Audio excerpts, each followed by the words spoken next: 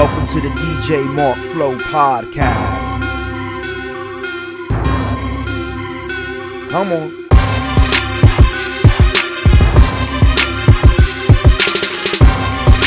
DJ Mark Flow. Hey yo, what's up everybody? Welcome to the DJ Mark Flow podcast. Hey yo, what's up everybody? Welcome to the DJ Mark Flow podcast. Guys, it's episode 7. How insane is that? We are on episode 7. That's what I always tell you guys, fail forward. I didn't know what I was going to do with this podcast. I started it. Now I'm on the 7th episode. The response has been incredible. So much love to everyone for that. So we have a really, really cool guest here today, guys. So you're not just going to hear my voice. We have Marisol Gouraige. Did I say your name right? Yes. All right. Marisol Gouraige is in the house. She's been a teacher since 1997 in the public school system in the Bronx. She is now part of a Head Start program where she works with 3 to 5-year-olds and gets them ready for the world. And she's going to tell us a little bit about that and her experience with that. She's a graduate from NYU. She has her major in broadcast journalism. So Marisol, welcome to the show. Thank you. I just wanted to add, I also got my master's degree from Lehman College. Amazing. Right. So I have my master's in elementary education from Lehman College. Which makes sense. That's why you're a teacher and you're doing all this great work. Mm-hmm. That is incredible. So I'm really happy you're here. Thank you. I'm happy to be here. Oh, this is awesome. So Marisol and I go way back. I've known her since I was a kid in high school. And, you know, we used to go to a lot of the same parties and we had a lot similar groups of friends. All of our friends knew each other. So I'm really happy to have her here. And that's one of the great things about this podcast. It's reconnecting me with all the wonderful people that I've known over the years. So this is really exciting and I'm really happy you're here. Mm-hmm. So let's jump right into it. All right. So before we jump right into it, I want to ask you a question. So tell me a little bit about the Head Start program. And what exactly is that? So basically, Head Start, it's a federally funded educational program. I specifically work for Ulster County Community Action, and that's Head Start. So basically, we work with low-income families whose children qualify for the program. And we have, in the building, it's 3, 4, and 5-year-olds. So what we do is we're basically trying to get them ready for the elementary school years. So our program and our curriculum is high scope curriculum. And so we deal a lot with the foundational focus of the program really is social and emotional learning. So we have to deal with that before anything, meaning we need to make sure that the children are self-regulated emotionally, and they know how to deal with their emotional issues. Like, for example, a lot of my kids have a lot of anger issues, and they also come from traumatic backgrounds. So a lot of them deal with trauma that they've experienced in the past. So that's why a program helps them deal with their social emotional issues and also transitioning them into the elementary school. So we work like with the routines that they need to start learning about, as far as transitioning. Let's say in the morning, we start them off with breakfast and then greeting time and then outside time. So helping the 3, 4, and 5-year-olds transition to the different parts of the day is a lot of the struggle because, some of them, like, let's say from breakfast time to greeting time, they have a hard time, like, understanding that there's a time and a place for everything. So what they'll want to do is just run around the classroom and do things like that. And we're trying to train them into like how to transition into different parts of the day. So we have to use different cues like bells and, okay, we're going to use walking feet to go over to the rug now. Got it. And trying to just give them that stability and training that they need to be in a classroom, you know, throughout the day and transition for the different parts. And just being in a long classroom setting, like we start at 8:45 and then the parents pick them up at 2:40. But it's basically just getting them ready for elementary school. So how does a parent, well, what are the qualifications? Like, how does a child find out about this program? How do they become part of, is it a separate school called Head Start, or is it a program within the school?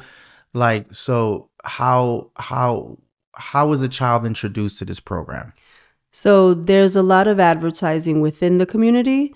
So for example, I'm in Kingston, and in Kingston, what you'll see are signs for Head Start and like for kids ages 3 to 5.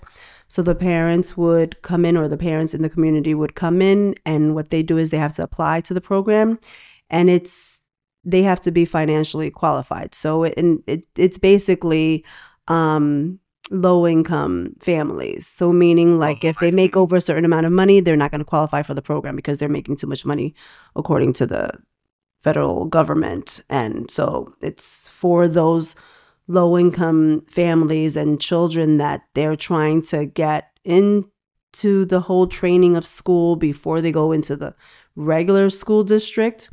And it's a free program for those children. So these are kids that wouldn't be in a program like a regular daycare program because they have to pay for it at 3, 4, and 5. So this program allows kids as young as 3 to come into the program and start getting school ready. It's all about school readiness, being ready for school, being ready for sitting and at a table for a certain amount of time and eating breakfast and going to greeting time and listening to a story, going outside and playing and socializing, learning and building that base foundation of socializing and how to play and interact with other kids, like instead of grabbing toys and taking what they want, using their words is a very big thing. Like, oh, I want to play with that. And then if someone's playing with it, teaching the child how to say, oh, well, I'm playing with this now, but when I'm done with it, I'll give it to you later, versus like just grabbing the toy and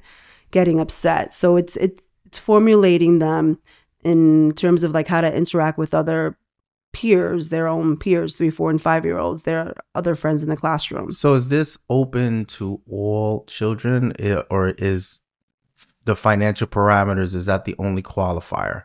Are there other qualifiers? Like, do you have to be, a child that is struggling, or do you, to become acclimated, or can anyone join as long as they meet the financial requirements? Yeah, the financial requirements is the basis of it. They have to financially qualify. Like if they make over a certain amount of money, they're not going to qualify for the program. Got it. So those are the families that we have. And that also basically, I think because of that, that's what adds to a lot of what's going on in the program as well. So you have, I think that's why like one of the struggles in the program right now, like there's a situation right now where my basis of my teaching philosophy is that you are your child's first teacher.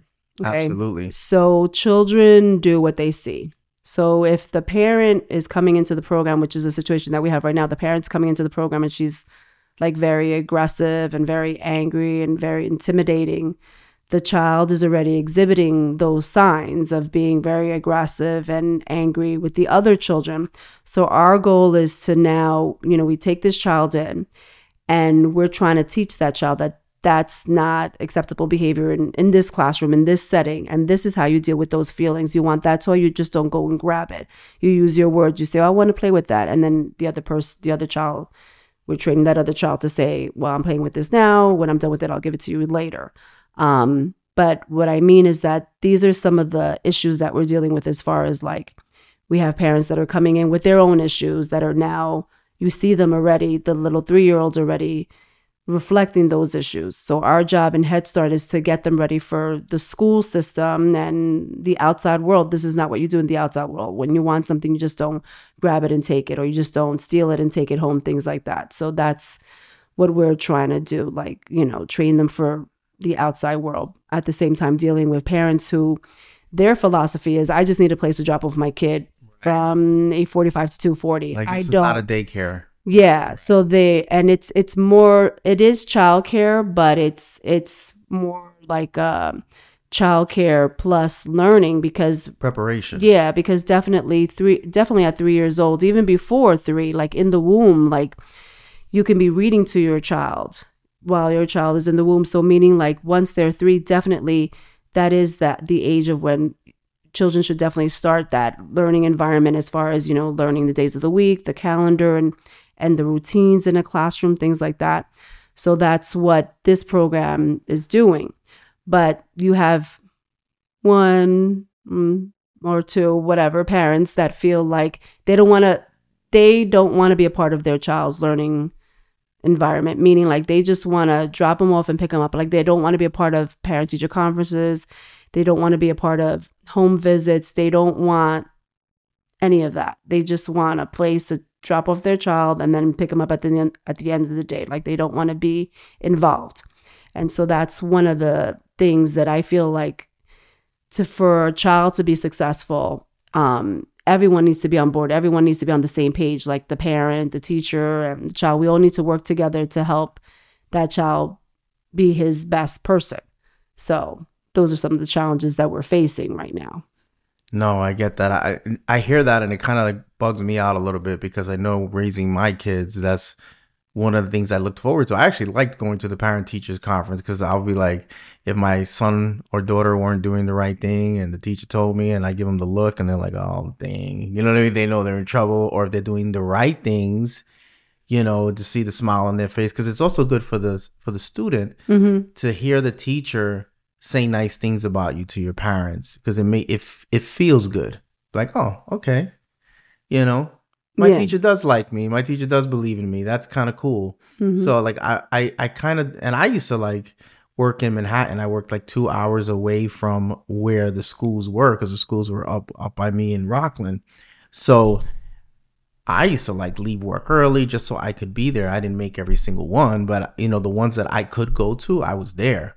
So it kind of bugs me out. So, but I kind of have like mixed emotions about it, because I hear that, but then I wonder if, I'm sure there's parents that just don't want to be involved, but I'm sure there's parents that they can't be involved because of financial reasons. Like maybe they're working all night. I don't know, but it's like, it's interesting. It's interesting because becoming a parent is probably the most important, biggest responsibility you'll ever have in your life. I tell people that all the time. That's like my greatest accomplishment, my kids, because they've been everything, no matter what happens in life. Those are the people that will love you and see the greatness in you and will push you to be the best you can be, because they believe in you.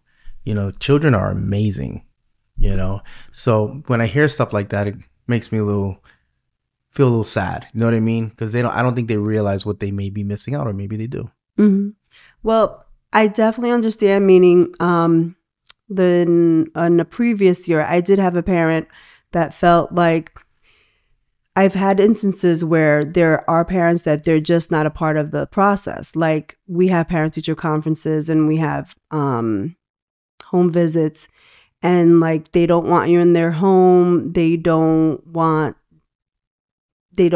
attend the parent-teacher conferences.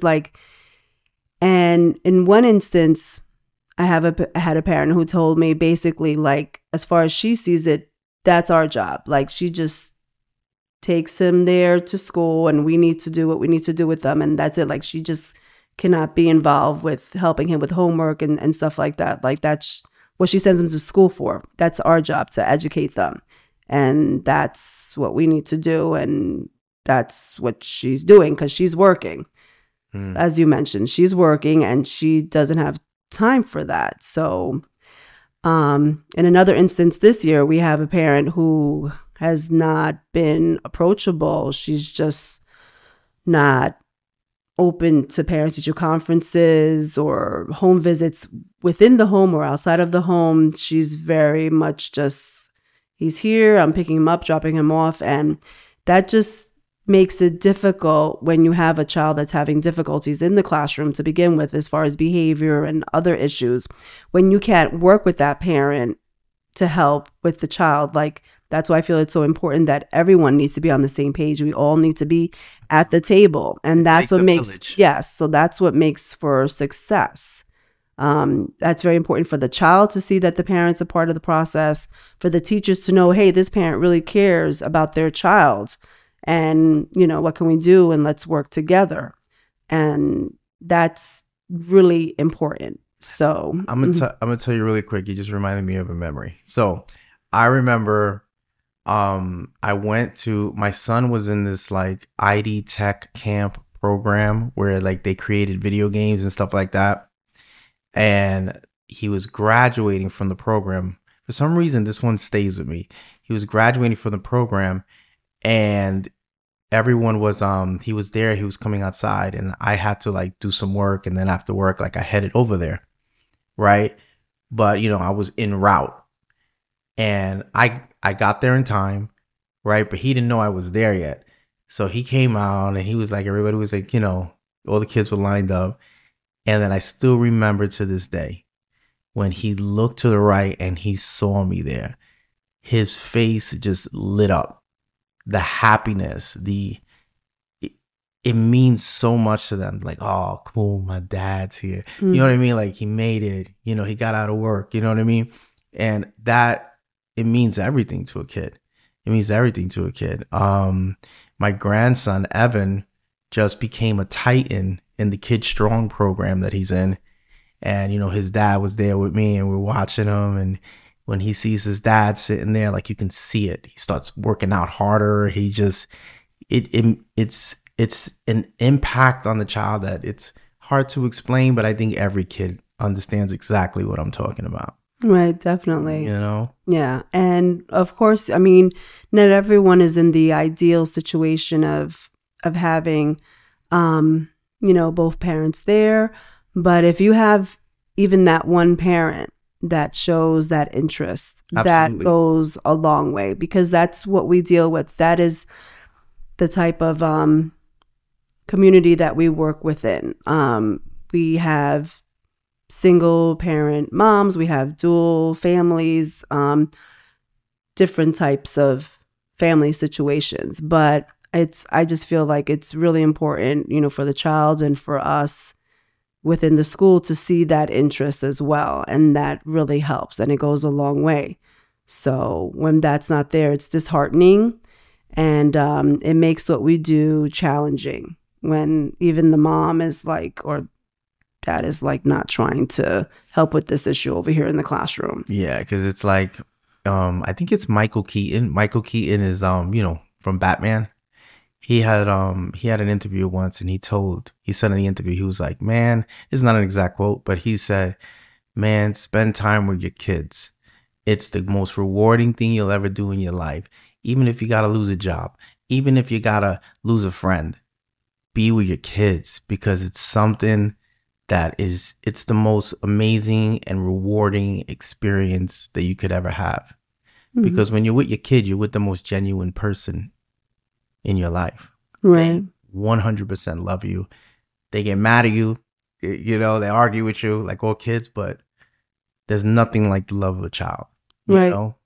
And there's also nothing like the love of a parent. Absolutely. So that is crucial. But basically, these families that we work with are definitely struggling financially. They have other issues. There's domestic issues, things that are going on. So the kids that come into the program, that's why I mentioned they have trauma. So there's trauma that they've seen at home, or trauma that they're currently dealing with. So that's why, we understand within our school community why some of these children are acting out the way they're acting out as young as 3, 4, and 5. But once again, we need to help them regulate their feelings and their emotions. I know you're angry. Why are you angry? What can we do if you're angry? Is throwing a shoe across the room a good idea? No. You can take this ball and you can squish it. We try to teach them different ways of channeling that energy and those frustrations that they come into school with. And that is very important for our program. As far as we're concerned, if you don't have that under control, as far as if you're not dealing with the social emotional issues, you're not going to be able to teach them their A, B, and C's, for example. Like that's key. So their social and emotional levels is key. A lot of that to your point is if there's a domestic situation or there's anything like that, a lot of that is learned behavior because your kids watch everything that you're doing. You know, they watch our every move. They watch how we handle situations, how we speak to people, how we react to things, and they emulate because, you know, as a parent, you're the role model. So it's like, the reason I keep bringing that up is because I want parents to understand that you have to be involved. You don't have a choice. You have to be, because you're the number one influence, you know? And definitely, and that's why you are your child's first teacher. Absolutely. Whereas, you know, some parents, like that one parent that I had last year or the year before, her attitude was like, that's your job. Like, I drop them off here, I do my job, and this is what you need to do. So, yeah. But that's not very helpful. So let me ask you a question. Let's shift gears a little. So why did you decide to become a teacher? Because you were teaching in the public school system first, right?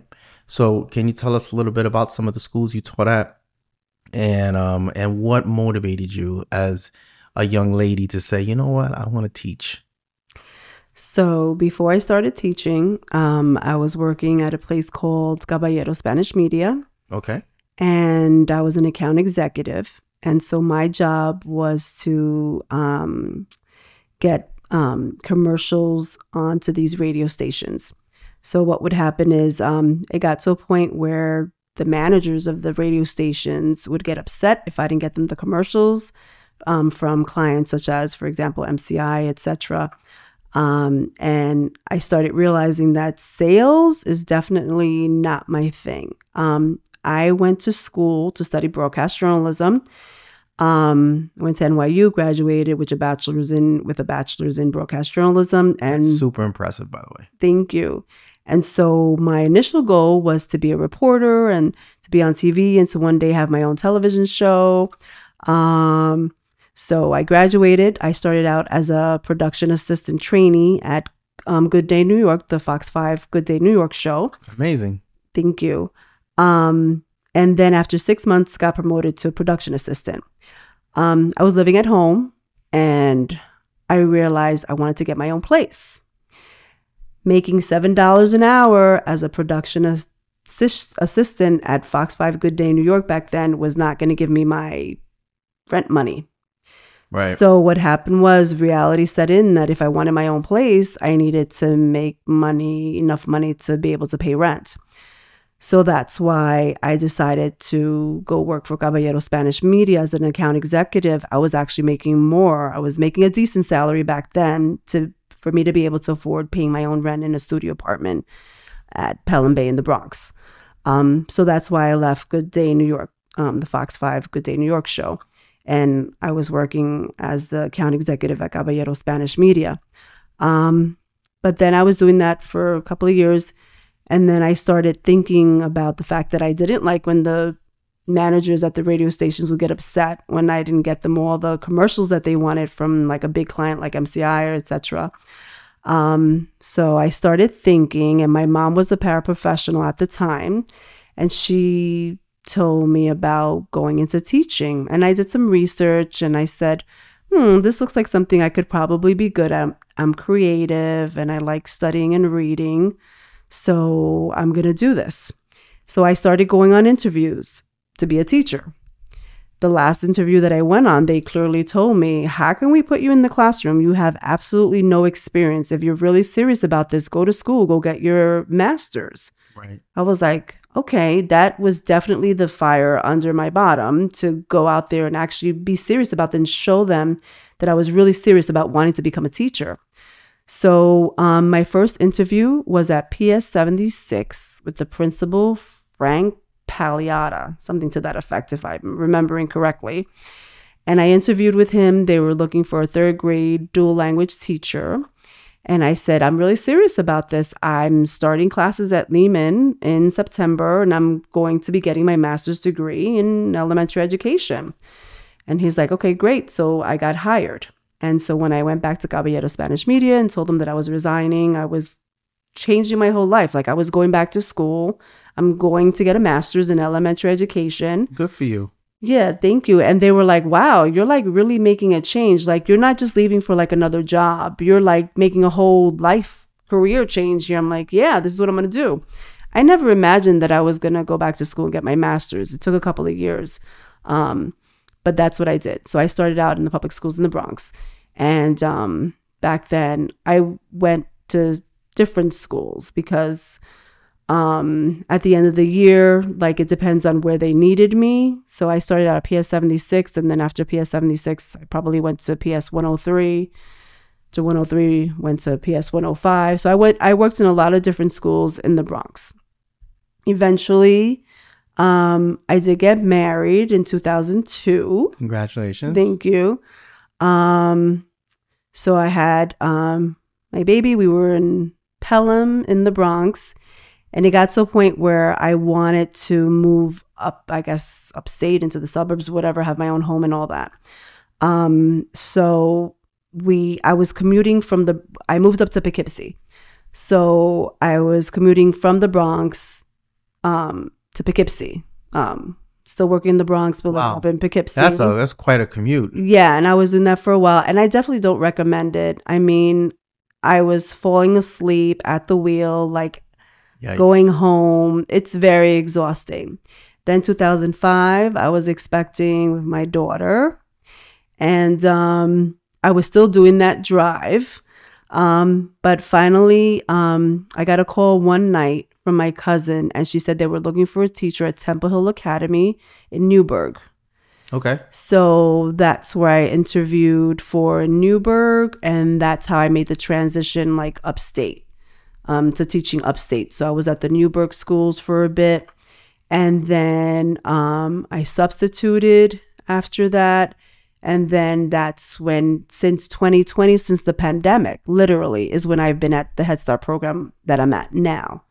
So I've been teaching since COVID at this school or facility. So wait, I have a question for you. Yes. So, and I'm going to take you back to the beginning a little bit, but so you wanted to have your own talk show?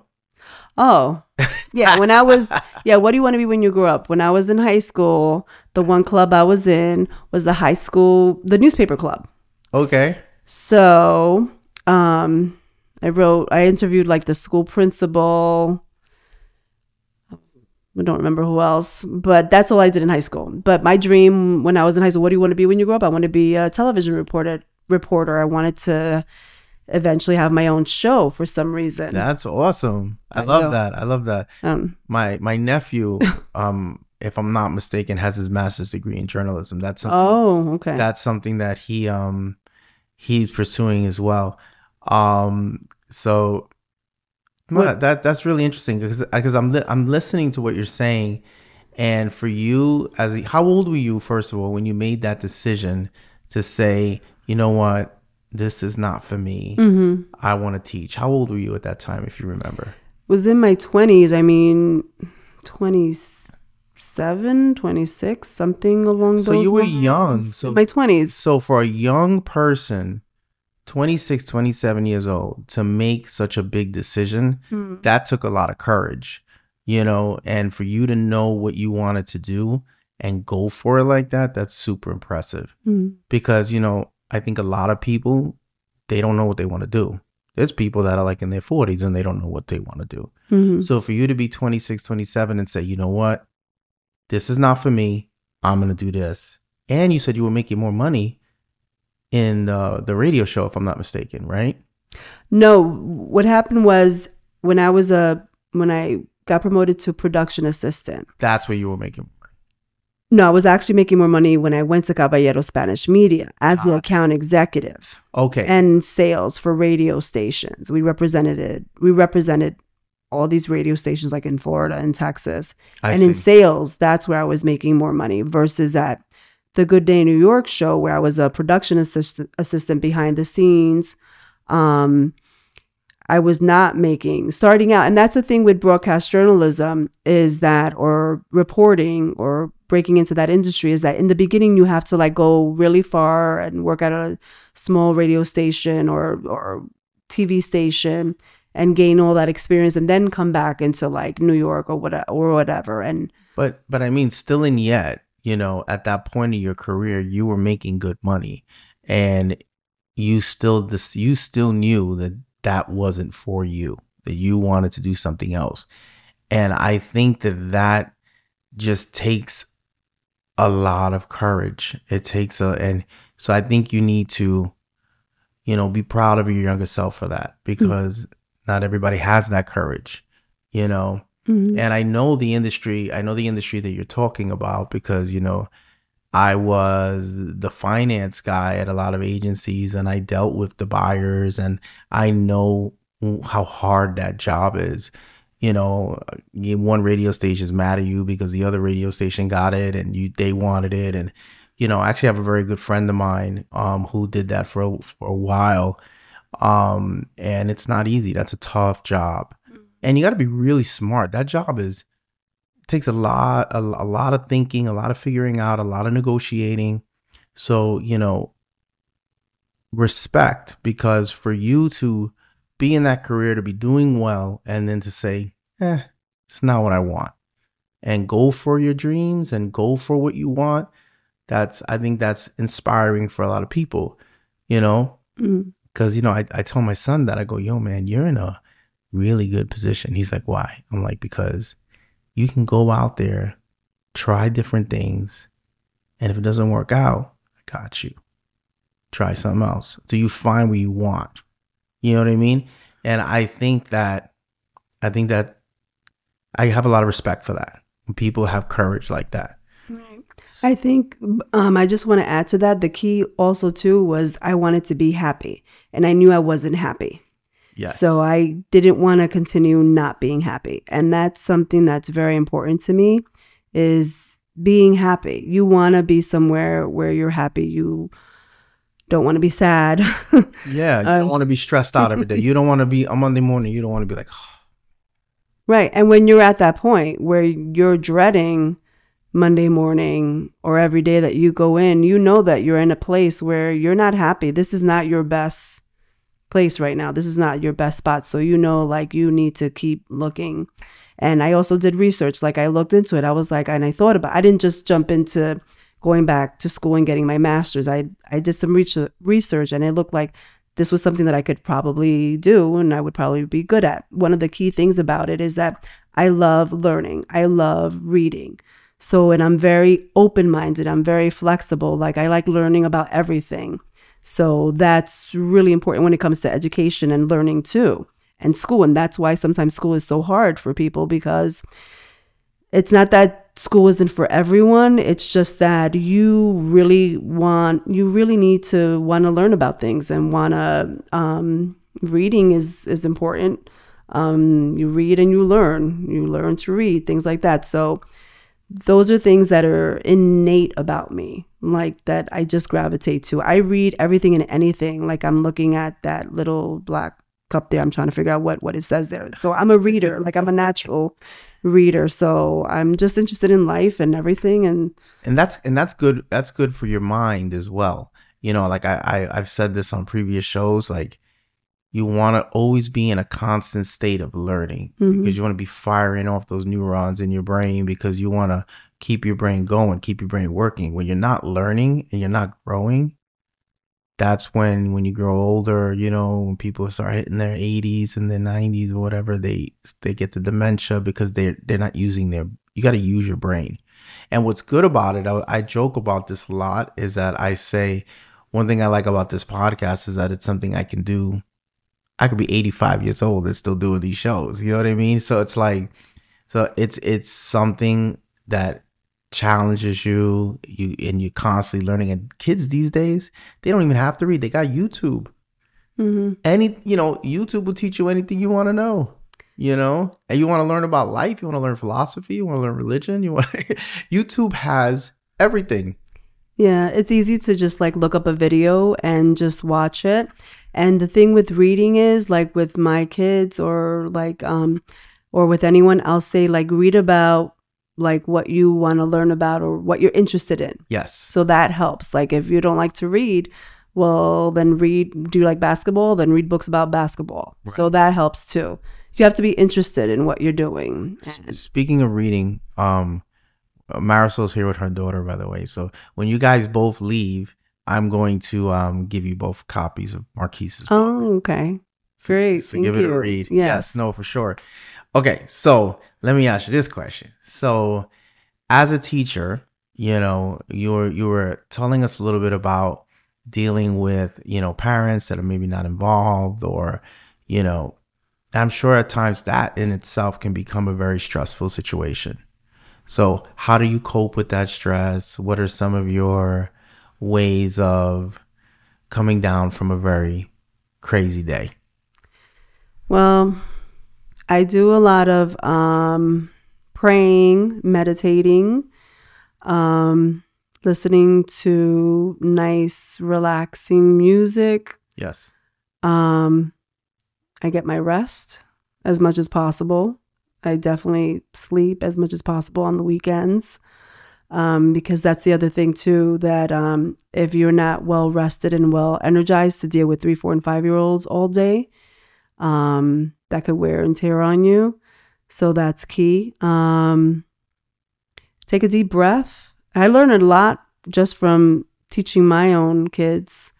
Like when they're stressed out and angry and frustrated, we teach them how to breathe and how to blow out the candle and smell the flowers.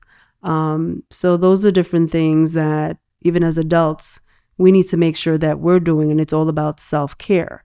Like they are very big on us taking care of ourselves as educators, because they know that, you know, working with these little ones can be very stressful. Plus, you know, the adults that we deal with at times and their attitudes for some odd reason at just dropping off their child or picking up their child or not wanting to comply with the certain rules and regulations that we have in place at the school can be very stressful. So you need to be very calm and relaxed when you're dealing with everyone. And so decompressing through the day, I myself, like when they have nap time, we put in these great CDs, relaxing CDs. So we make sure like throughout the day that we take our breaks, we go for our lunch, and that helps us throughout the day as well. But just at home at the end of the day, I look forward to my big cup of Dunkin' Donuts coffee. Nice. At the end of the day, I'm like, oh, I can't wait till I go through that drive-thru and get my big cup of Dunkin' Donuts coffee, and unfortunately some donuts too. So wait, let's get into it. Are we talking Boston creams? We're talking jelly donuts? We're talking glaze? What are we talking about here? The flavor of the month. So like the classic donut, the chocolate covered with the sprinkles is my daughter's favorite. Oh, that's a good one. And then like this month's flavor is the butter pecan donut. Wait, so Dunkin' Donuts has a flavor of the month? Not every month, but like for the season. Oh, I didn't know that, because whenever I buy a donut, I'm like, yeah, let me get a Boston cream. No, I just do whatever's like trending for the month on the board. So are any of them disappointing, or are they all good? No, they're all good. And that's so I mean, there's no shortage of food at the end of the day or whatever. Anyway, that's a whole other topic. That would be like a whole other health and fitness thing. Okay. That we don't want to. Hey, there's nothing wrong with a donut. Nothing wrong with that. You know, every day. You gotta treat yourself every once in a while. You know what I mean? Like every day. One donut, not a big deal. Okay. All right. So let's ask this next question. So what is your philosophy? What is your teaching philosophy? Yeah, and that's definitely something that everyone wants to know. For some odd reason, when you ask that question, I don't know if it's a trigger or not, but I very clearly think back to the director of education at the Newburgh Large City School District when she asked me that same question over the phone: what is your philosophy on education? And basically, you know, my philosophy is that you are your child's first teacher, number one. Yes. And we all need to work together for what's in the best interest of the child always. It's very important for the family to be a part of the process, the school and the child, and for the child to see that everyone's a part of the process. And education and learning is lifelong. It never stops. As a teacher, educator, you never stop learning. Like I said, I learn every day working with my kids. And you have to be very open to change and curriculums and implementing them, whether or not you agree with all the parts of it. For example, you have to see what is going to work for your child in your classroom. But basically, there's a foundation that's needed in terms of like respect. Like parents need to respect like the teachers that are with their children throughout the day. Children need to respect the teachers, and there needs to be a foundation of respect as well. But just basically, learning is lifelong and it never stops. But we need to definitely be our children's first teachers. Like, I think that's a great philosophy. Thank you. So, how do you incorporate social emotional learning in your lessons? So, social emotional learning is key. Basically, we have what's called a cozy corner area. Okay. And there we have all sorts of sensory toys, like they're like things that the kids can turn and watch the balls go up and down the tube. We have squishy jelly type squares and shapes that the kids can manipulate with their hands, like to squeeze. It's kind of like those balls that they have. Stress balls. The stress balls, exactly. So the kids are stressed. And like I said, they come from stressful environments at home, trauma at home. So we have an area in the classroom when they start getting angry or they feel upset, or they can go over to that area and play with those toys and squeeze this ball. And we tell them, I know you're feeling really angry, so what can we do?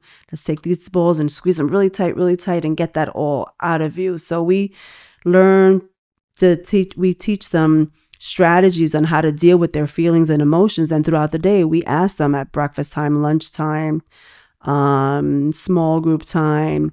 We ask them throughout the day, how are you feeling? Why are you feeling that way? And we talk about their feelings and emotions. So that's key. That social emotional is key. And it's a huge part of the program, helping the children learn how to cope with that. Well, let me say this. I want to give a shout out to teachers, because I don't think anybody really realizes, well, some people do, but a lot of people don't realize how hard that job is. Mm-hmm. Teaching is no joke. You know what I mean? My son has high functioning autism. So he has like the autism that you wouldn't really know, until maybe you had a conversation with him, and then you'll see it, but it's like very subtle. And because he's high functioning. But when he was a kid, he had a hard time with transitions. Mm-hmm. So transitioning from, home to school, from one subject to another subject. And I remember, and it's funny because he's come so far, like this is not even a thing anymore for him. He's doing so well. But when he was a kid, if he was playing a video game, for example, and he's playing the video game, and let's say I want him to shut off the game because I want him to come eat or something like that. If I go into his room and I just shut off the game and I say, let's go, time to eat, for him, that's the equivalent of a bomb going off underneath him and him falling in the ground. It's like I took the rug underneath him and I just pulled it. Like he would freak out. You know what I mean? But if I go to him and I say, Marquise, 10 minutes dinner, he'll be like, okay, no problem. I don't even have to remind him. In 10 minutes, he's at the table, he's smiling, he's happy. You know what I mean? That transition. So when you talk about social emotional learning, I think of the teachers that had him in their class, and like maybe, there were days when he had rough days. There were days when he had mini meltdowns because the transition was hard for him. And they were there for him. They were like comforting him and getting him through that. And, that wasn't their son. You know what I mean? But they treated him with so much love. And that's something that I'll never forget. And now he's like superhero. You know what I mean? And it's like you wouldn't even know, and it's like, and that's a testament to teachers. And I think that, and I have a lot of friends that are teachers as well. So shout out to all the teachers out there. I know you guys don't get the appreciation you deserve. Definitely. Sure. Thank you. Well, in terms of transitions, yes, that is a very big thing. As far as that is what we deal with, like helping children transition through different parts of the day. So that's why, like, the program that we have, like, we start off with breakfast and greeting time and outside time. Those are all transition. There's like 10, 11 different transitions throughout the day where they're eating breakfast. Now you have to stop and go over to greeting time, to the message board. So those issues, like, for example, we use like timers. So like what you were explaining about, like you would tell your son in 10 minutes, dinner. Exactly. Yeah. Give them warning. So we have like timers of 5 minute, a 3 minute, a 1 minute. So you have to give them that countdown. So if it's 5 minutes for cleanup time, okay, boys and girls, in 5 minutes, it'll be time to clean up. So if we know we have a couple of kids that have a hard time with stopping what they're doing, their artwork or their painting or drawing, we'll go over with the timer and put the timer and say, okay, in 5 minutes, it's going to be time to clean up. So when the sand finishes going through there, that means it's going to be time to clean up. So I have this one child. He's like, I heard you. Like, he knows, like, I know in 5 minutes. So yes, those are things that do help all types of children with transitioning. So everyone would benefits from those verbal warnings or, timers. Yeah. So we use that a lot as well. So that does cause issues. Yeah. I mean, even me, like if I'm doing something and somebody's like, yo, now, I'm like, yeah. Mm-hmm. So no, I get that. Right. It's not what you say, it's how you say it. Absolutely. And that is a very big deal because we're not allowed to say no, stop, and don't to our children, to our kids. We can't shush them. These are things that we're not allowed. We can't threaten them. Like, I'm going to call your mom if you don't, I don't know, stop throwing that ball or something, for example. So our curriculum is very... So what can you do? What can you do if a kid is not listening? Right. If you can't say no, stop, and don't, it's okay. You have to be very direct with them. Like, okay, first you're going to wash your hands and then you're going to play with that toy. First, then, or if in 3 minutes when the timer's done, we're going to walk over to the house area. And if you don't walk by yourself, I will have to help you. Okay, 3 minutes have passed. I'm going to help you to the house area now. So it's dealing with them like that. Because a lot of times, throughout the day, the teacher aides, the teacher assistant, they do get frustrated. No, don't climb up on the cabinet, things like that. But that is not how the program goes. It's like, it's not what they're used to hearing at home. We have to teach them a different way. We have to go about it in a direct, firm, yet not screaming, yelling at them, threatening way. Right. So that's very key in our program. Very important. To be like that. Love it. No, that's impressive. I mean, do you ever have to like advocate for kids? Do you ever find yourself in a situation where you have to advocate for a child or maybe to help a child that needs to get classified, or do you get involved in that at all? Well, what we've had to do is, like, if we have a couple of kids that are now receiving like extra social emotional support. Like, they have someone that comes in once a week and works with them one-on-one throughout the day for like an hour a piece, transitioning throughout the day. Or if they're having a meltdown because someone is playing with something and the other child doesn't want to give it to them, so they're now, crying. So they have like this behavior specialist that comes in, and she works with them on how to deal with this issue. What can we do? Okay, let's blow out the candle. Let's smell the flowers. Let's breathe. And she'll work with that child one-on-one for like an hour. So the reason that person's in our classroom now is because in the beginning of the year, we noticed who those kids were that were having, social, emotional issues to a certain extent, and we had to refer them. So we filled out the form and said, what were some things we noticed? Well, they were throwing things, not being safe in the classroom, and this is what happens at transitions. So that person, she's the mental health consultant, and so she now comes in and works with those kids. But yeah, if we see kids that are having issues like that, we refer them. There's a referral process, and so that's how they get the extra support that they need in our school. No, I think that's important. Wow. Yeah, because I remember when like with my son was never a behavioral issue. He was always a sweetheart, nicest kid in the world, right? But he, like I was telling you before, he had struggled with transition. So, and I remember when we had to go to meetings to advocate for him to get classified, so he can get, the help that he needs, maybe an extra teacher in the room, and the teachers were just amazing. You would go into these rooms and the teachers would fight with you. They would help you and, and advocate for you. And it was, I'll never forget that. And I just look at him today, like, he's just like amazing. He's so cool. He's my best friend. You know what I mean? Him and my daughter, they're both my best friends. Right. But it's like, they're just amazing kids. So, and a lot of that has to go to teachers. You know what I mean? Because my kids have been both, blessed with some really great teachers, so yeah, for sure. That's awesome. And one thing I want to say about advocating, another important thing is to help your children learn to be their own advocates. So as they get older, I mean, I have 3, 4, and 5-year-olds, and I have this one actually, or autistic child. He's 3, and he knows no, that's for sure, but he doesn't really say any other words, but he understands a whole lot.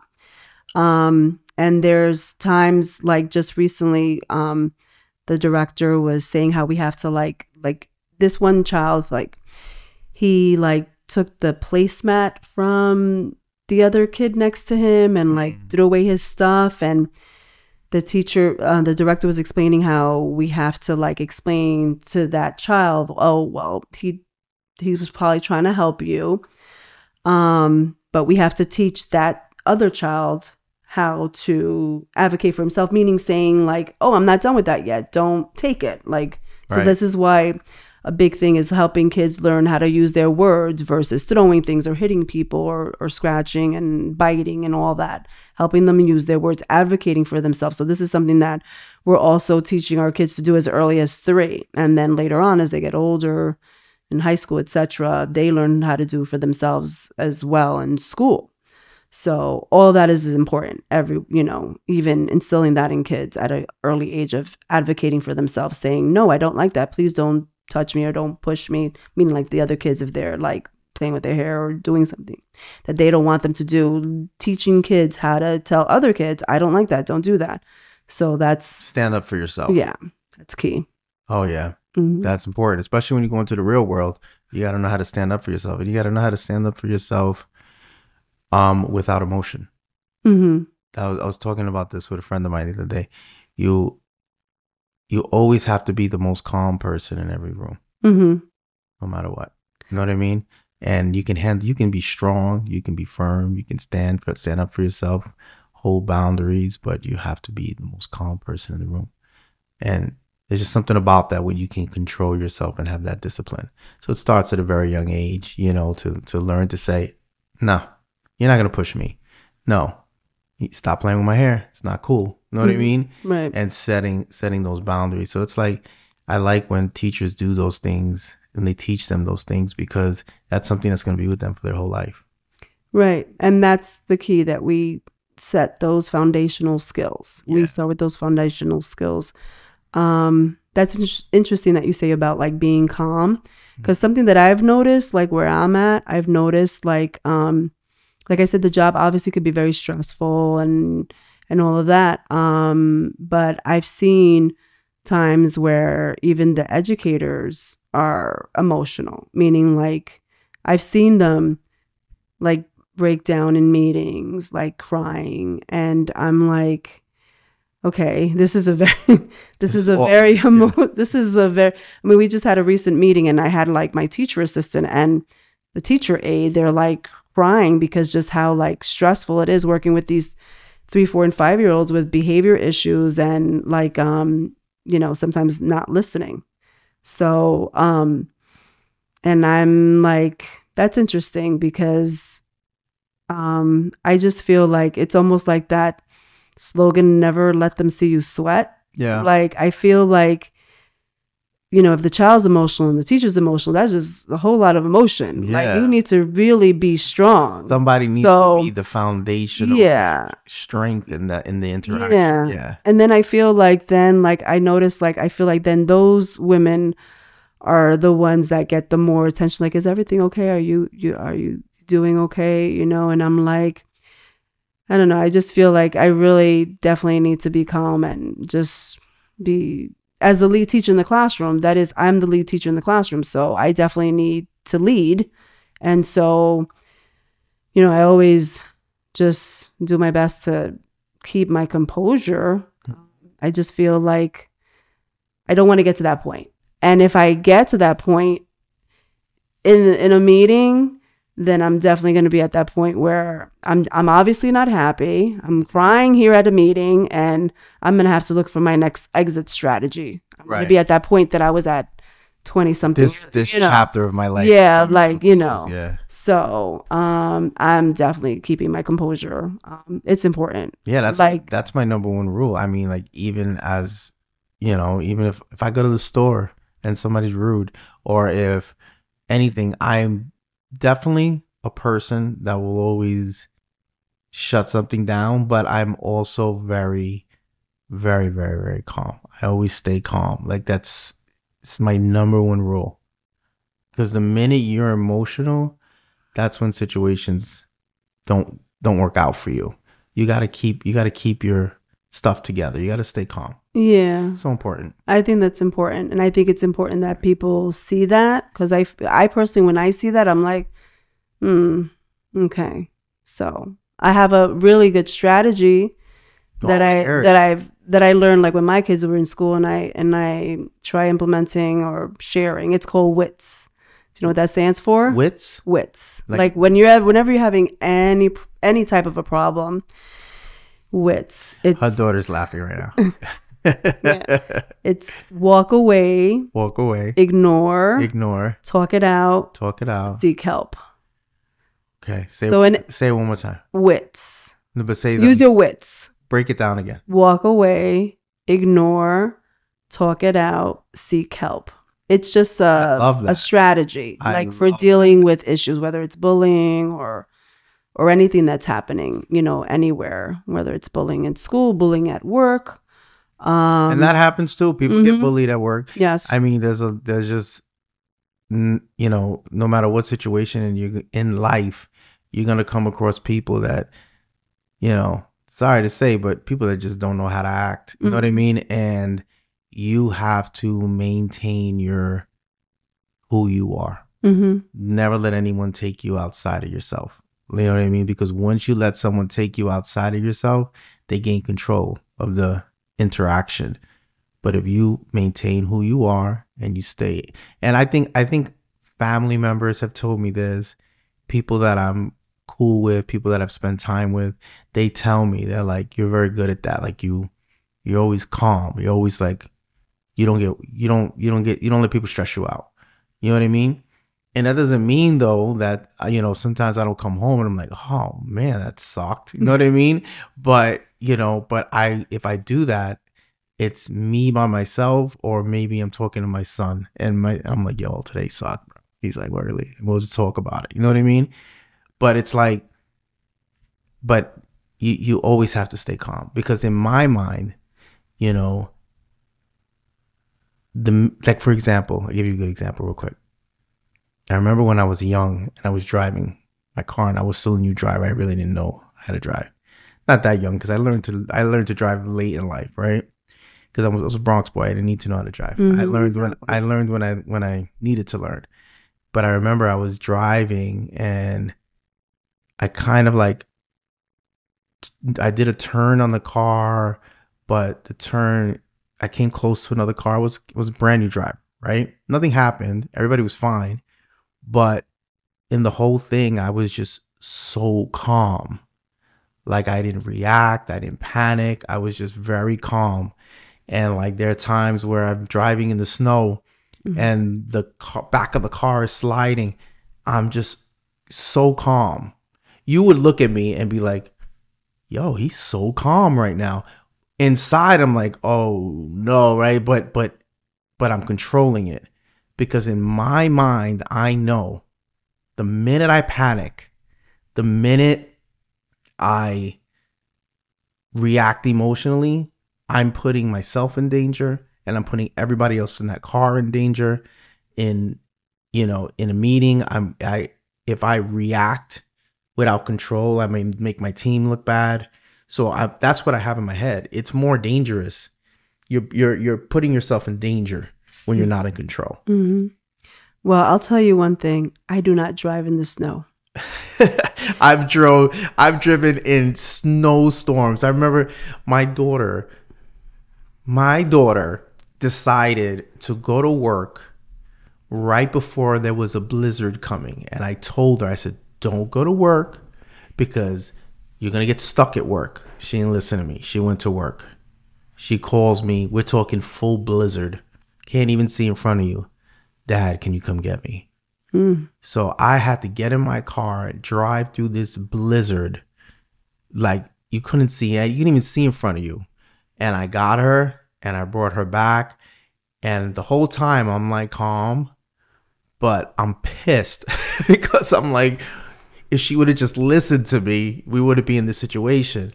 But if you saw me driving, I'm just very quiet and very calm because I'm in my mind is like, you need to stay calm so you can get home safe. Like that's the rule, man. Stay calm. Yeah, that's good. I mean, like I said, you could ask my kids, like, you don't want to be with me in a car when it's snowing. Is that true? I'm crying. I'm like, oh, I don't want to, I don't like it. I do not. You panic? Yeah, I'm scared of the snow. I get it because there is a danger there, but don't panic. It's the worst thing you could do. Do your best. Yeah. Mom, you're doing great. So let me ask you this. Do you guys use any technology in the classroom? Because I know when I was a kid, I remember the computers that we used, everything was like so like behind the times. I mean, I went to Catholic school. So, in Catholic school, like if the public schools if the world was on point A, the public schools might be like point B to A. Catholic schools were like on C in terms of technology. But I remember that. So I was curious, like, what's the technology like in the classrooms now? Technology is not encouraged in our classroom. Oh, interesting. Meaning, as far as we're concerned, they have their tablets at home and they do not come into our classroom to watch videos. So like we have Chromebooks, the teachers have Chromebooks. Okay. So we are not even allowed to show a cleanup video on our Chromebook. Really? Yeah. As far as the program's concerned, we do not encourage technology as far as videos. They do listen to CDs and music like for nap time or when we get together for a large group and do songs. But there have been schools that I've worked at, like, for example, when I was subbing in Ossining and doing like a leave replacement in Ossining, those first graders had iPads because there are learning apps. There are things on the phone or even the tablets. The kids can learn ABCs and numbers. There are learning apps on these devices that you could use. But the kids aren't really doing that on their tablets at home. They're doing all sorts of other stuff. So our program just feels like we're not encouraging that. And yeah, we can't even show them like a video on our Chromebook. So the technology that gets used in our classroom is what we do as teachers, as far as like, I sign them in, I do a daily health check. They get signed out at the end of the day. During the day, I have my emails to check. Our core, which is like part of the assessment program that we use, it's in the computer and the Chromebook.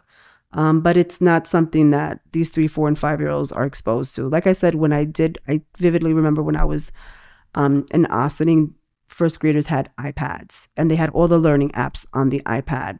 So that's public school. That was a public school, but this Head Start program they're not teaching them how to use computers or programs like that. What about like COVID, when the whole COVID shutdown happened? What did you guys do? What was the approach?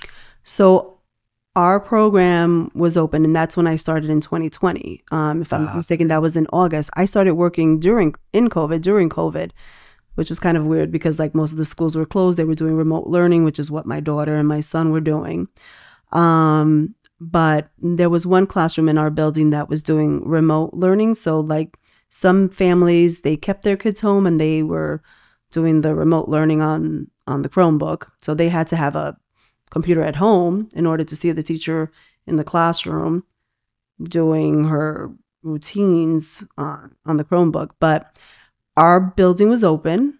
We were teaching in person. We had to wear masks. The kids had to wear masks, which was very annoying. Because the kids, they don't want to. 3, 4, and 5-year-olds did not want to wear masks. So I'm like, all day, put your mask on, cover your nose and mouth. I shouldn't be seeing your nose and mouth. I mean, so that was a big thing. So, but it was in person. The parents just couldn't come into the building. We would just sign them in and out on the Chromebook. But now we're at a very post-COVID era now. Like masks are optional. The parents are now in the classroom dropping their kids off. So things have definitely progressed. I remember with my grandson and my granddaughter, they were doing remote learning. So they did have the tablets and they were learning, and they were like, the teacher would come on the tablet and they would do class that way. Then they would get assignments on the tablet and they would do that, and that's how it was for a while, and I remember I used to have to sit with Evan, my grandson, and while he's in class, like, Evan, pay attention. Evan, teacher's talking to you. And he would like pay attention, and my granddaughter though was like so into it, and like killing it and just being great at school. And Evan's great at school too, but he's a boy. Boys, we at first we're like, okay, Mm-hmm. but they're both doing good. But I remember they had the remote learning, and now they're back full time. And it's almost like work. I was full remote during that whole COVID time. It was beautiful. Yeah. Now we got to go back into the office 3 days a week. So that's not bad. That's not bad. No, It's nice hybrid. And it's cool to see the coworkers and stuff like that and interact. So that's cool. Well, that whole situation eliminated a lot of the social aspect. Yeah. So that's the thing. I have one 3-year-old. She was born in 2020. And that's the thing, that a lot of these kids, up until we were in person, they were the COVID kids. Like they were home, all this time. They didn't socialize with anyone but their parents. Right. So what we see a lot of is like these kids that are these 3, 4, and 5-year-olds, like they gravitate like a lot to the adults in the classroom. And that's why our job is to help them how to socialize, how to play with other kids, how to use their words, because that's something that COVID did. Like it took away that social aspect of learning, being in person with other people. And you had kids at home. My daughter was at home in her room learning. I would go off to work. And it's weird because like I would go off to work and my daughter's like in her room learning on her Chromebook. Why am I going to work? I'm in person. But, we were open. My son did his senior year and his first year of college online in his room. Wow. I'm like, oh my goodness, this is like incredible. But, I'm really glad we're past that. But the big thing was the whole social aspect of it, which caused, a lot of desocializing. For a lot of the kids. And so that's a huge component of our program is socializing. Especially kids that need help with social skills. Right. How to play and work with others, how to play and use their words. So that's what we're doing. We're helping them grow up into, socialized children, people. So. Perfect. So, all right. So here's my next question. So what advice... Mm-hmm. What advice do you have for parents and we kind of touched on this already, but what advice do you have for parents in terms of like homework, in terms of doing homework at home, and any strategies that a parent could apply for like homework? Like, what do you recommend? Any ideas off the top of your head? I think the first thing that comes to mind is being a part of the process. And that sometimes is really, you could be really successful at that depending on how set up like your child's school is. Like, for example, in my daughter's school, like she's high school, so they have like the parent portal. And so with the parent portal, as a parent, if you are interested, you can go into the parent portal. You could see what her assignments are, what the assignments are, what's been done, what hasn't been done. And if you're that type of, I guess, helicopter parent that I've been labeled as. Helicopter parent. Yeah, okay. You can see, what hasn't been done, and you can tell your child this hasn't been done, and can you do it? Or do you need help with it? I mean, I'm always encouraging my daughter as far as, do you need help? How can I help you? And kind of just being a part of the process, because I feel like a couple of years ago, I personally feel like I wondered what happened, because I remember there was a time when we would get the report cards and something happened where suddenly we're not getting the report cards. I don't know if that's happened in your district or when you say we, you mean like as parents, like there was a time when we used to get report cards, like the report cards were sent home or mailed in the mail or something. Yeah. That hasn't been the case for years. Like for years, what happened was all of a sudden this parent portal came into existence. And now if you want to know what your child's report card is, you have to log in to the system and look at the report card. Meaning I felt like over the years, like they made it harder to be that type of parent. Like, well, you get the report card and you can see it. No, you want to know how your child's doing. You need to go log into the system and look for the report card yourself. So it upped the level of like your involvement as a parent. Like it's easy now. I feel like it's easy now to not know how your child's doing in school. Yeah, I think some things need to stay old school. Like, you know what I mean? Send the report card home. It's they're trying to make it easier via technology. But it's like I know all kids, when that report card comes home, especially if they didn't do well, they're like, oh, to hear it. You know what I mean? And there's something good about that. There's something, I agree. They should stick to that. Something should stay old school. But you know what's funny is my son, when he went to college, he he's a man now. So if they sent how he's doing and all that stuff, they send it to him. They're not sending it to me. He's a grown man. But me, I'm like, yo, how'd you do last semester, bro? Let's talk about it. Yeah. Yeah, I find that too. Like definitely, like my son's in college now, and I don't really know unless he shares with us. But definitely by the time my son got into college, I was like kind of out of the loop in that sense. Like they send emails and things like that, but that's my big thing. I love being a part of their process. Me too. Like I love being a part of their life and their education, like what's going on. I'm a very involved parent in that sense. But with the 3, 4, and 5-year-olds, like as far as homework, I mean, their homework is to go home and play and read is a big thing. It's a big thing. There's a library everywhere. So like as a parent, something that I did, something the parents can continue doing or can do is go to your local library. There's tons of books, you can check out for free, bring them back. If you don't, you'll get that 10 cents fine, whatever. Yeah, the library card. Yeah, fun question. Do you remember what was your favorite book when you were a little girl? Because I still remember my favorite book from when I was a little boy. My big thing is like the Little House on the Prairie books. And my big thing was the Scholastic Flyers. So I've always been a reader, meaning like when I was little, I would get awards for reading like 40, 50 books at a time. Oh, really? Yes. So I've always been a reader. Like I would eat those books, like devour those books. That's what I'm saying. Like that's something that I've just always been like a reader. So that's probably why like I'm still just interested in reading and learning and all that. You ever thought of being a book critic?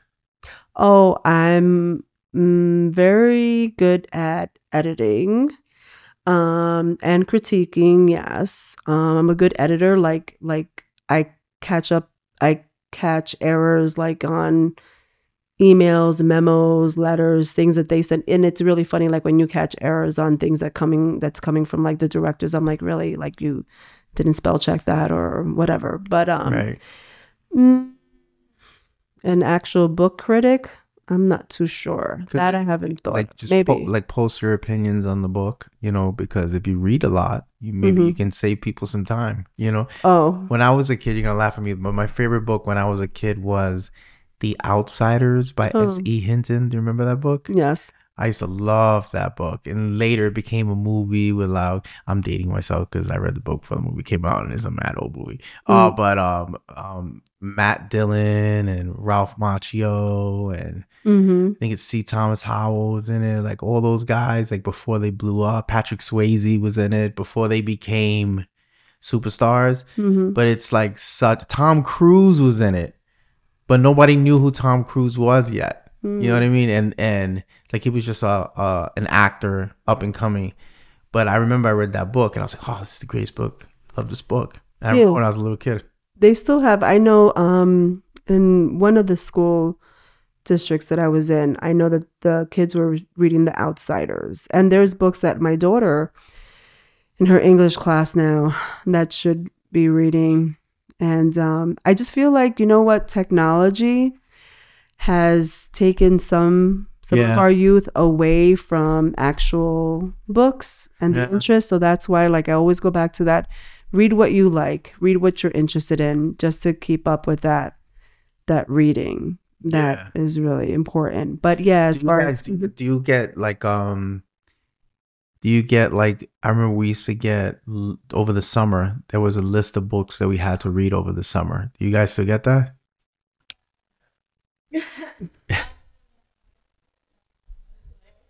Okay. Yeah, they've kind of done away with certain things I've noticed, like, at the high school, like they don't have that required reading 25 books over the summer. I used to like that. I mean, and don't get me wrong, when I was a kid, I was like, I don't read all these books. I'm gonna go play. But it's cool to have those books. And then I remember we would go back to school and the teacher would be like, so who read the book? And if I read the book, I was like, I read the book. What you want to know? Yeah. Well, if not, for example, for like the 3, 4, and 5-year-olds or anyone older than that, obviously the local library, every summer they run a summer reading program, and like they do have like a book challenge. Like they'll give, for example, like a little pamphlet, and you can write all the 25 books you read that summer. Then they have like a ceremony, celebration. You get an award, at the end of the summer. But those are things that I would have my children do. We would go to the library in the summers and check out books and things like that. So it's free, it's available, and I definitely encourage it. So, all right. So let me ask you a question. So are there any books that, like right now, if one of my followers or one of my friends, people that are listening in, if one of them are like, oh man, I'm about to go on a flight and I'm going to be on this plane for I don't know how long. I need a good book. I need a good one. Is there any books that you can recommend that are really good that you read recently? I think the books that are coming to mind right now, and they're books that I continue to go back to for whatever reason. One of them is Grit by Angela Duckworth. Okay. There's also Lean In by, the name is, I know the name is not coming to me now. But it's called Lean In? Is it Sheryl Sandberg? Lean In. Yeah, Sheryl Sandberg. She's Facebook affiliated. And one of my other favorites, Sonia Sotomayor's book. Okay. Is it My People? I forgot exactly the name of the title, but those are books that for some reason I tend to go back to. just books that interest me. Grit, like trying to instill in your children and in everyone that perseverance that we all need to continue thriving in life and thriving in different things. That's why that book Grit is like one of my favorites, just how she talks about that and how sometimes, you may not have the grades for something, but if you have that perseverance, that's what gets you through. Lean in, just about being a part, being at the table, at that meeting, being involved, leaning into what's happening. And that's why, like, I think about, like, I reading and thinking about that book, like what I recently shared about that meeting recently, like my teacher assistant and the aide, both crying. And I don't think that's something that she would necessarily recommend. She's more like, that book is more about just being a part of the process and like leaning in at those meetings and being active and putting your best foot forward. And then just Sonia Sotomayor. I mean, I definitely like how she was raised in the Bronx. She came from the Bronx. She's a Supreme Court justice. And just what an inspiring story she is, and a fellow Puerto Rican. Yeah, isn't that cool? So that's just a cool person, one of the many cool persons that are out there. But those are the 3 books that come to mind for some reason. So, okay. Your favorite books? What about you, young lady? So, are you reading?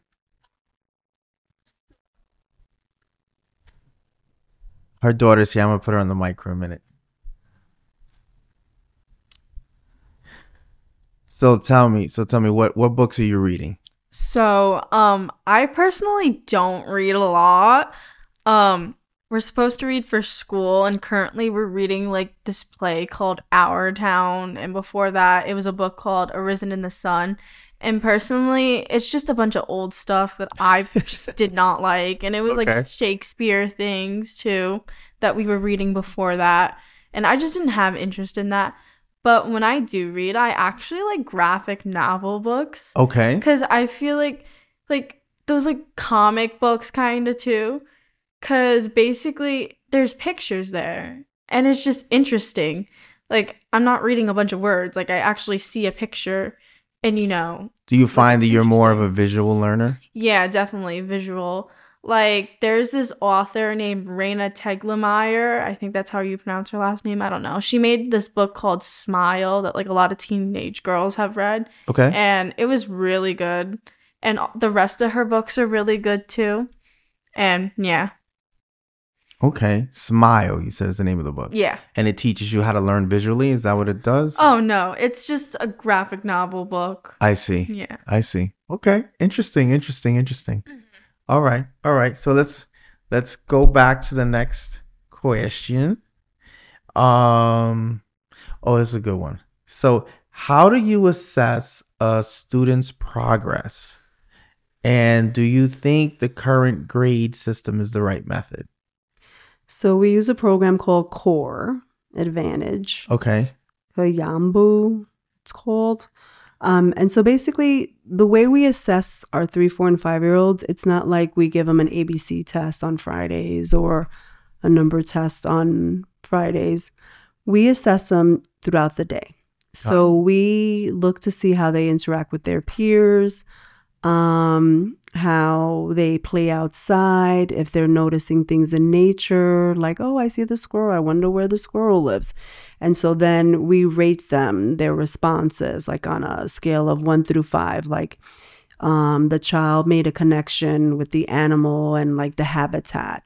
So that would like give them a 4, for example, on the rating system.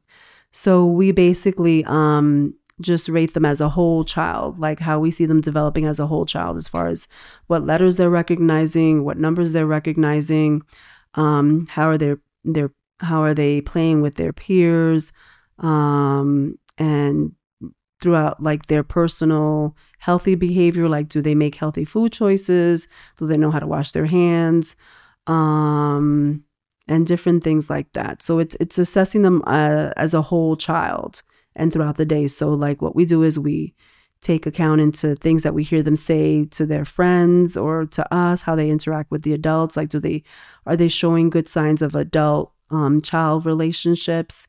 Like, are they going to the adult, like if they need help with something, or are they solving conflicts within themselves? Like, are they problem solving within themselves, like saying, well, I want to play with that. Well, I'll give it to you later when I'm done with it. Like, or are they coming to an adult all the time asking for help, when they're having an issue with someone?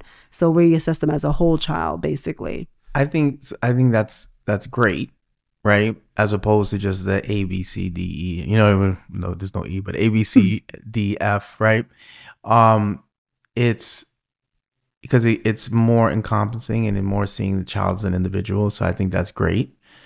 And I think it's interesting what your daughter said about visual learning, because I know every child is different. Every child has their own unique way of seeing the world. So it's like, for me personally, I'll read, but I've got to be very interested in what I'm reading. You know what I mean? Like, it's got to like grab me. And if it grabs me, I'll read it in a day. You know what I mean? Like, if it's got to grab me though, right? And I know also with me, I'm a visual learner. I'm the kind of person, you could tell me something 1,000 times and I'm like, okay, but let me do it once. You let me do it once and I'll do it better than anybody's ever done it before. You know what I mean? I'm a doer. Right. Hands on. Yeah. Right. Yeah. You know what I mean? Like, if I need to build something, just give me the resources and let me just do it. Leave me alone and let me rock. And I'll perfect it. You know what I mean? Like, that's just how I am. That's how I work. You know what I mean? You could tell me about it all day and I'm like, okay, that's great. You know what I mean? But when you help me to like implementation, I think is so important, Right. So that's like some of the things that we do, like with small group. Like, for example, when we do small group, like what we do is we give them for materials, different types of materials, like feathers, tissue, paper, glue sticks, pipe cleaners. And it's like, these are your materials. So do what you want with it. Create what you want, because not everyone's art is the same. So we give them an opportunity for them to create their own work of art or whatever it is that they want to do. But in terms of like, everyone has their own way of learning. Like, some people are auditory learners, some are visual, some are kinesthetic, like they need to move to learn, or music. They have different ways of their best learning, like how they learn best. And so that is like, for example, with my daughter, that has always been something that I've noticed. Like, she's definitely into graphic novels. It's interesting. It has pictures, more pictures, less words. And what happens in high school as you get older with the grades, the text that they give you, it's not pictures, it's not illustrated, it's words. So that's where the struggle comes in. You're not interested in what you're reading, and that's where the struggle comes in. So what do you do when there's things that you have to do and you're not interested in? What are you going to do? So that's the challenge. So these are things that we need, as parents, we need to help our children, work around. You got to watch them and see how they learn. Mm-hmm. It's so important. Right. Because you could have an absolute genius on your hands, but you don't think they're a genius because you're teaching them the wrong way. Mm-hmm. You know what I mean? Absolutely. So that's why, being that involved type of parent where, you are aware of your child and how they're doing, all of that is important. It's like telling a lion that he's not smart because he can't fly. He's not supposed to fly. That's not his way. Right. You know what I mean? So that's how I kind of look at things. You got to like see, how does this person respond? Right. What makes their eyes open? You know what I mean? Like, what makes them like, oh, that's interesting. Mm-hmm. Right. It's all observation. So that's kind of like how we assess our 3, 4, and 5-year-olds. We observe them. We listen to them. We watch them. We see how they put things together. Like, I have one child one day, like, we're doing like, it's like it's almost like needle threading, like sewing. So putting like and it's developing their fine motor skills. So what are some activities that we use to develop their fine motor skills? One of them is like stringing the lace through like the letter A. Like, how do we incorporate learning and fine motor skills? So we have the kids like stringing shoelaces or laces like through the letter A. And some kids, they I can't do this. I'm frustrated. I can't do this. So that's not like what they like to do. And we have to try to help them work through that. I can help you. Do you want my help? And showing them how, step by step. Whereas this other girl, I'm still working with this one who's like frustrated about trying to put the lace in and not liking this activity really, actually. Right. He's a boy, actually, now that I think about it. It's not his strength. Yeah. And then, exactly, it's not his strength. I'll tell you what his strength is. Art. He is our artist. That's what I'm talking about. He's not into stringing the letter A with this lace, and he's frustrated, but he is stop telling him to fly. Yeah, he is a drawer. He is our class artist. But the other girl, Crush, she's done stringing the letter A. I'm like, wow, you're really good at that. She's an eagle. She's like, watch me fly. Wow. So, yeah. But you expose them to all these different things, and you give them the opportunity to build that prior knowledge to see, what they're going to gravitate to, what they're going to continue working with or whatever. But yeah, every child has their own given strengths and gifts and abilities. And what was your favorite subject when you were a kid in school? Well, I think it had to be reading. Reading? It obviously had to be reading. Why reading? Oh, because my awards. Yeah. You know what my favorite subject was? My favorite subject was history. And you see how you just looked at me? Everybody looks at me like that when I say that. But the thing is, it's like, because I saw history as like, yo, this really happened. So it was almost like, finding out some good gossip. Like, yo, that king did this. Can you believe that king did that? That king is crazy. You know what I mean? So it's like, I enjoyed it. I enjoyed history. You know what I mean? I don't know. It was like watching a good TV show. That's how I saw it. It's like, yo, can you believe what they did? That's crazy. You know what I mean? So like, and I would memorize it. And I remember when I was a kid, I would stand in if I had a history test the next day, I would pace back and forth and just keep repeating like the answers to me. I don't know if you ever done that. Like I would I'll repeat the question that I know is going to be in the test, and I'll repeat the answer until it's just in my head and I can't, you know what I mean? And I used to do that with all my subjects, science, all that stuff. And then I have a funny thing about math. What's cool about math is, and I didn't always like math. I learned to like math later in life, but one thing about math is math will always tell you the truth. Math doesn't lie. Math will always tell you the truth, even when you want it to lie. It's just common logical sense. Math's like, no, that's not the answer. I don't care how mad you get. I don't care how emotional you get. That's not the answer. You know what I mean? So that's what I kind of like about math. Right. So what's your favorite subject? I'm asking her daughter.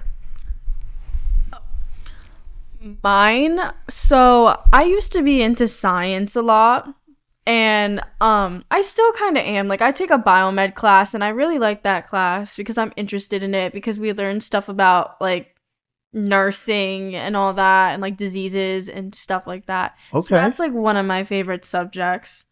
But lately I've been liking government class a lot, which is basically like history, except it has to do with like voting and politics and all that. And I just thought that was like interesting.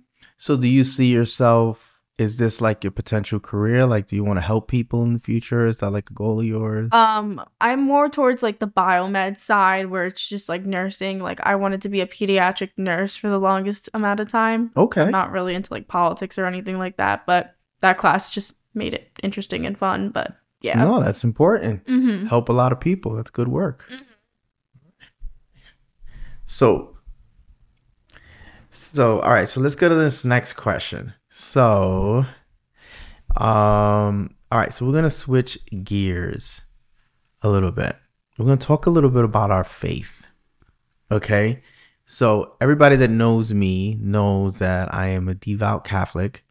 I haven't always been as devout as I would like to be. And over the years, I've really come to know the Lord, and I'm very, very focused on the Lord. And I can honestly say I am a devout Catholic. So,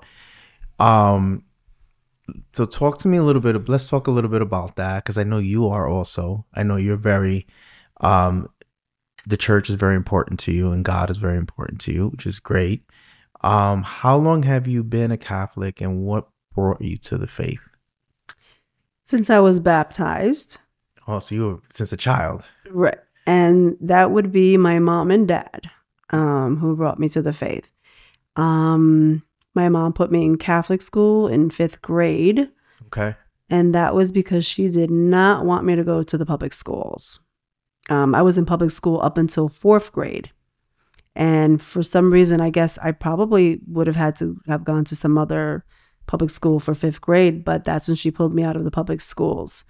And she put me into Catholic school. So I was in Catholic school, Our Lady of Mercy, from 5th to 8th grade. Then I went to Ursula, Academy of Mount St. Ursula for high school. Okay. So that's where it started.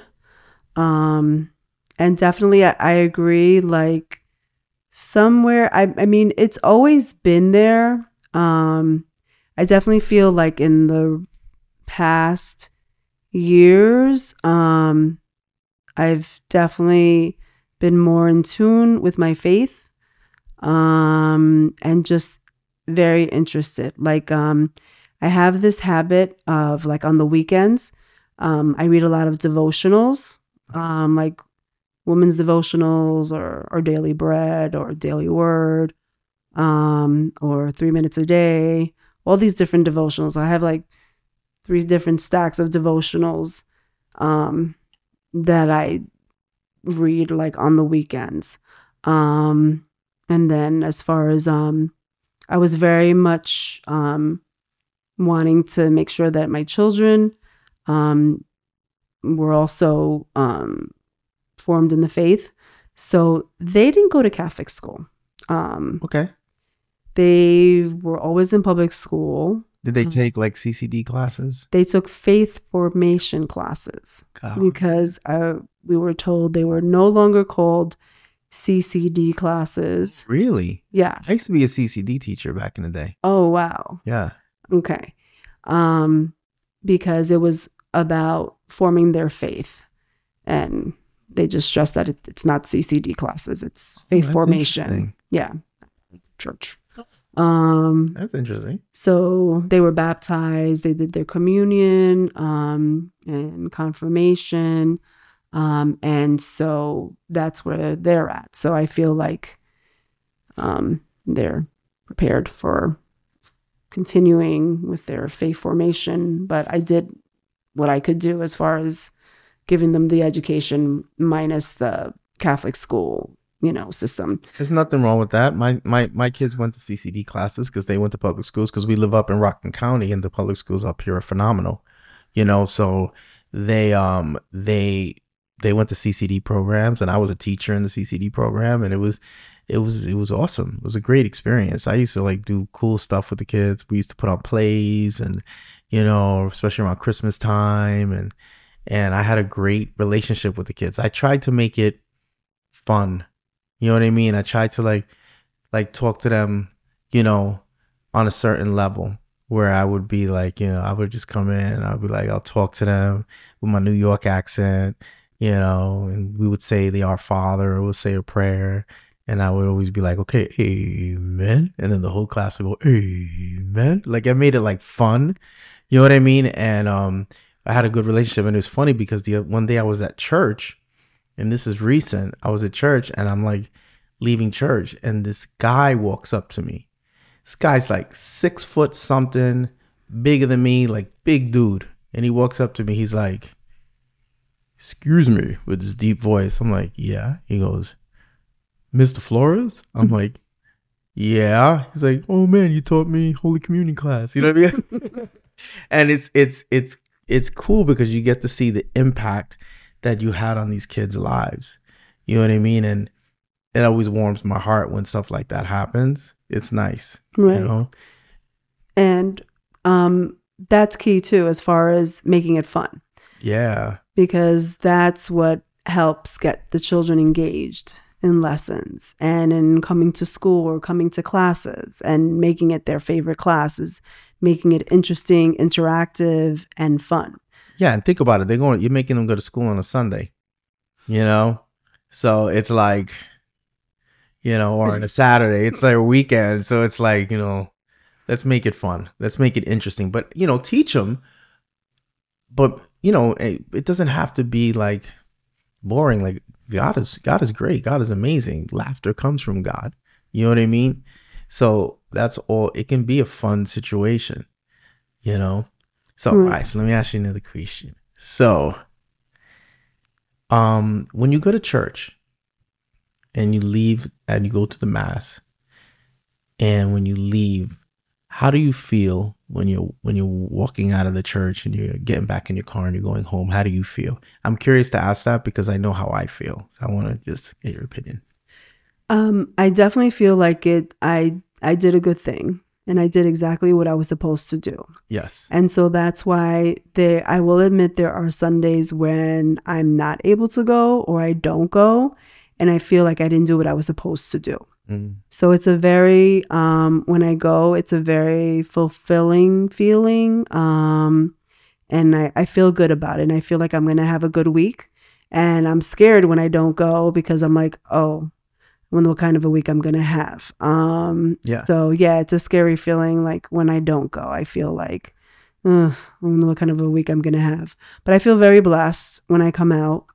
And it feels good. And I must say, I'm not the type that just goes to church. So, it's for me, like it doesn't end after Mass. Like I listen to a lot of different things, meaning like for me, it's not like, okay, I went to church, I did what I had to do. Like for me, it's something that like, it's a part of my life. It's always a part of my life. Absolutely. That's how it's supposed to be. Right. So like, if I come home and I just went to Mass and yet I'm looking at the Mass on EWTN, like, yeah, why are you doing that? Is the questions I'll get at home. And it's like, it makes me happy. I want to hear what this homily is all about because no homily is the same. Yep. So because I'm, I guess, so interested in learning and so open, like I said earlier, and wanting to know everything, or maybe just extremely nosy, because if you're a broadcast journalist or wanting to be one, you have to be curious about life, curious about things. So that's just one thing I want to say, that for me, like it just doesn't end once I leave. And the thing is, it's not supposed to. Mm-hmm.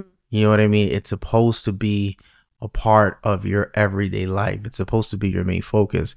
You know, people always say, you know, you're supposed to put God first. Right. Right. But what that means is God has to be your primary source of information that's going into your brain. Mm-hmm. Right.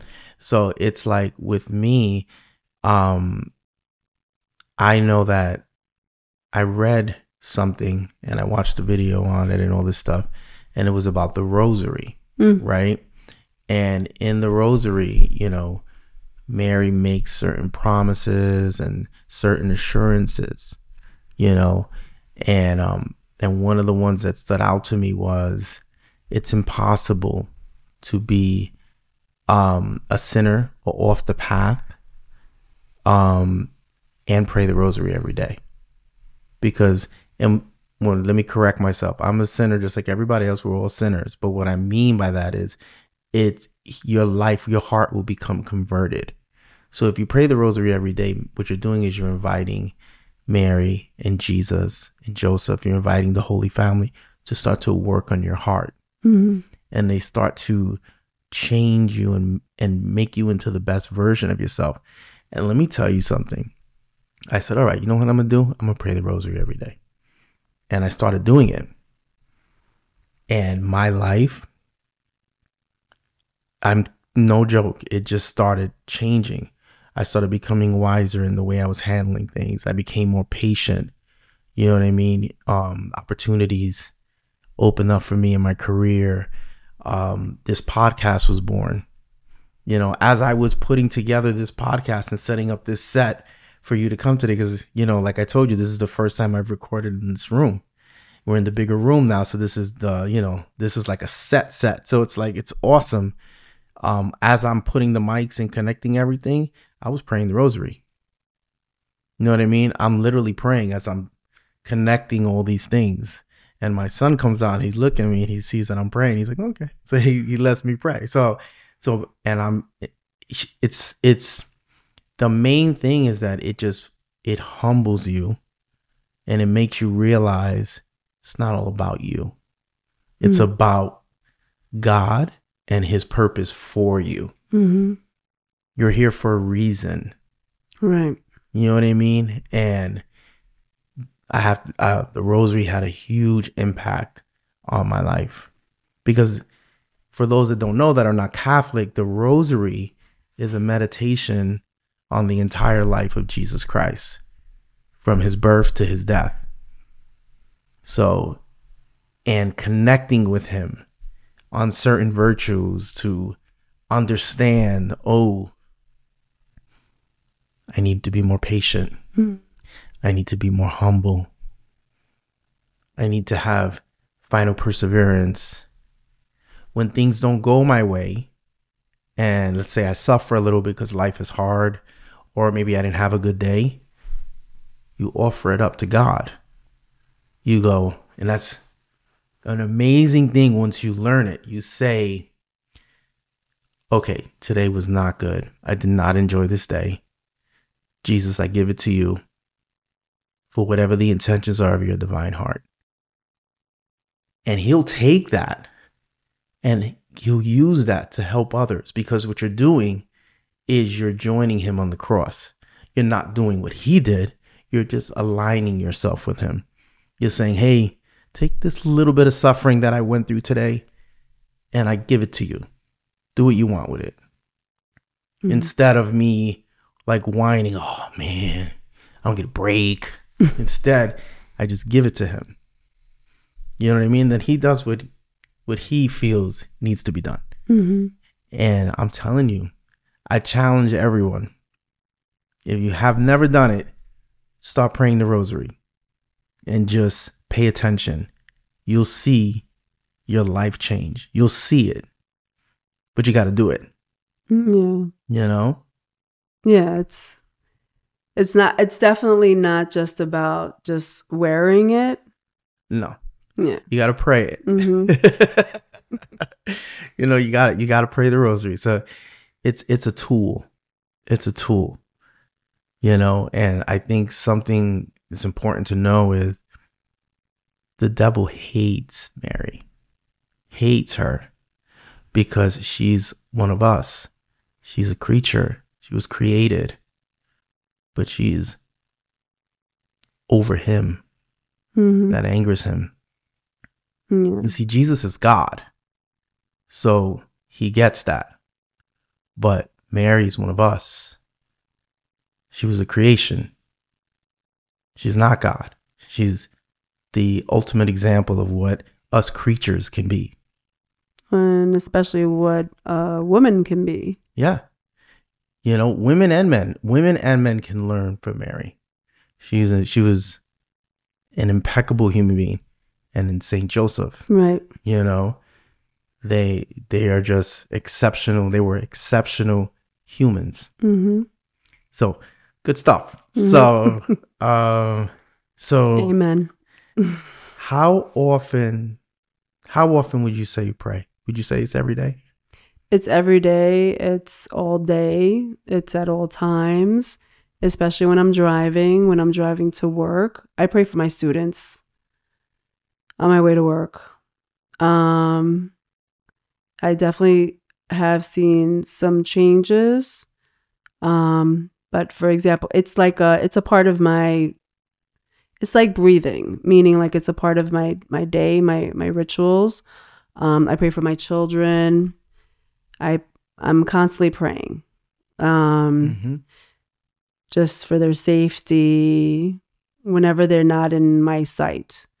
But it's just something. It's not like I have to stop driving and park alongside the road or something. It's just like, especially like in my car, while you're driving, or stuck in traffic, or in the morning when I'm getting ready, especially like if I know I have a challenging day, or if I'm getting an observation, or someone's coming into the classroom to observe us or something. Things like that. Definitely praying like in the morning when I'm getting ready. It's just something, it's not just about like just saying like the Hail Mary or the Our Father. It's like I have my own special prayer requests and intentions, things that I'm constantly praying for and about. So it's just a part of who I am and what you do. So yeah. And if anybody out there that's starting their career and they want a little bit of help, Saint Joseph is the patron saint of workers. So if you want to pray to a saint to like pray for you, to help you find your career path, Saint Joseph is your guy. I agree. Yeah. I definitely agree.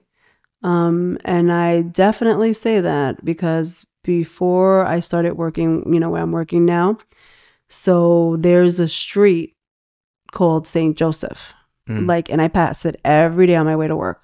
So I definitely do believe that. I definitely do believe. And there's a statue of Mary like right in front of my house, which wasn't always there, but it's recently there. And I definitely feel like she's a reminder of how she's there. So first, every time I leave my house, like she's right there. And throughout the day, like when I'm driving, sometimes I get detours, and then like I'll pass like certain statues, and those are like, for me, those are like little reminders of like God, reminding me that he's there. He's always with us, no matter whatever you're in. Yeah. So in the church, they call it fiat. So it's like Mary said yes to God. When Gabriel appeared to her and said, "You're going to give birth to the Son of God," she said yes. And that was needed because we all have free will. She chose to say yes.